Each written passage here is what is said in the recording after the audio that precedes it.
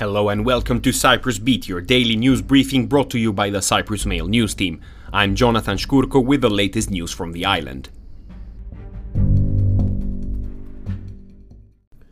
First up, in talks in Jerusalem on Thursday, Cyprus and Israel discussed cooperation in the development of regional gas infrastructure, such as the Cyprus Gateway initiative aiming to transfer natural gas via the island to Europe. During the talks, the two nations' energy ministers also discussed the electricity interconnection between Israel and Cyprus, meant to connect the grids of the two countries.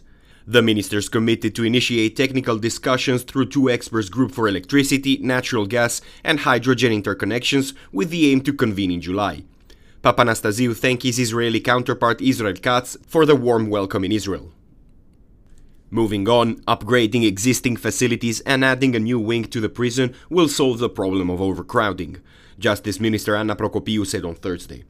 Commenting on the works, she said that the first phase of the project includes the upgrading of existing facilities, while the second phase will be the construction of the new wing.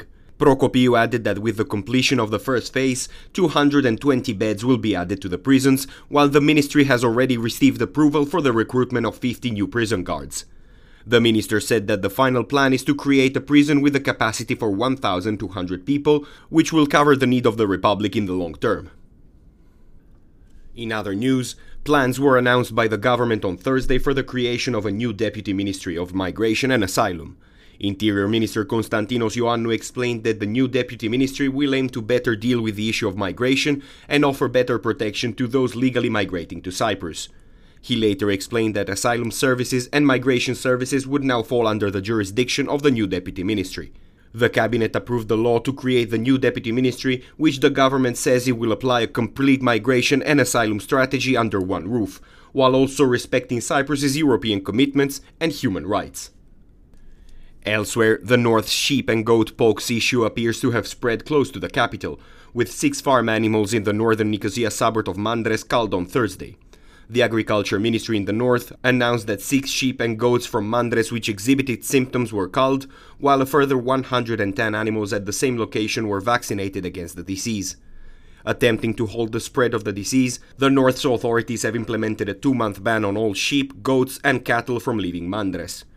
After an investigation, it was discovered that the disease reached Mandres after a livestock trader and a producer violated the earlier restrictions placed on animals in Famagusta.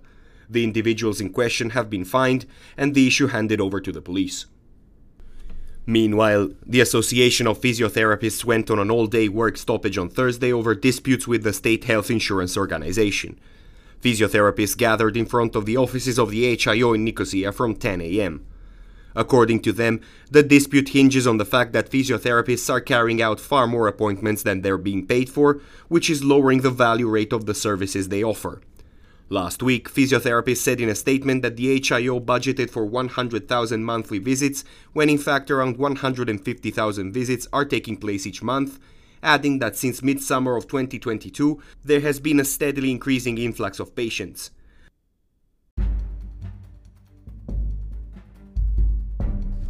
And that is all we have time for today. Thank you for listening. Cyprus Beat will return tomorrow.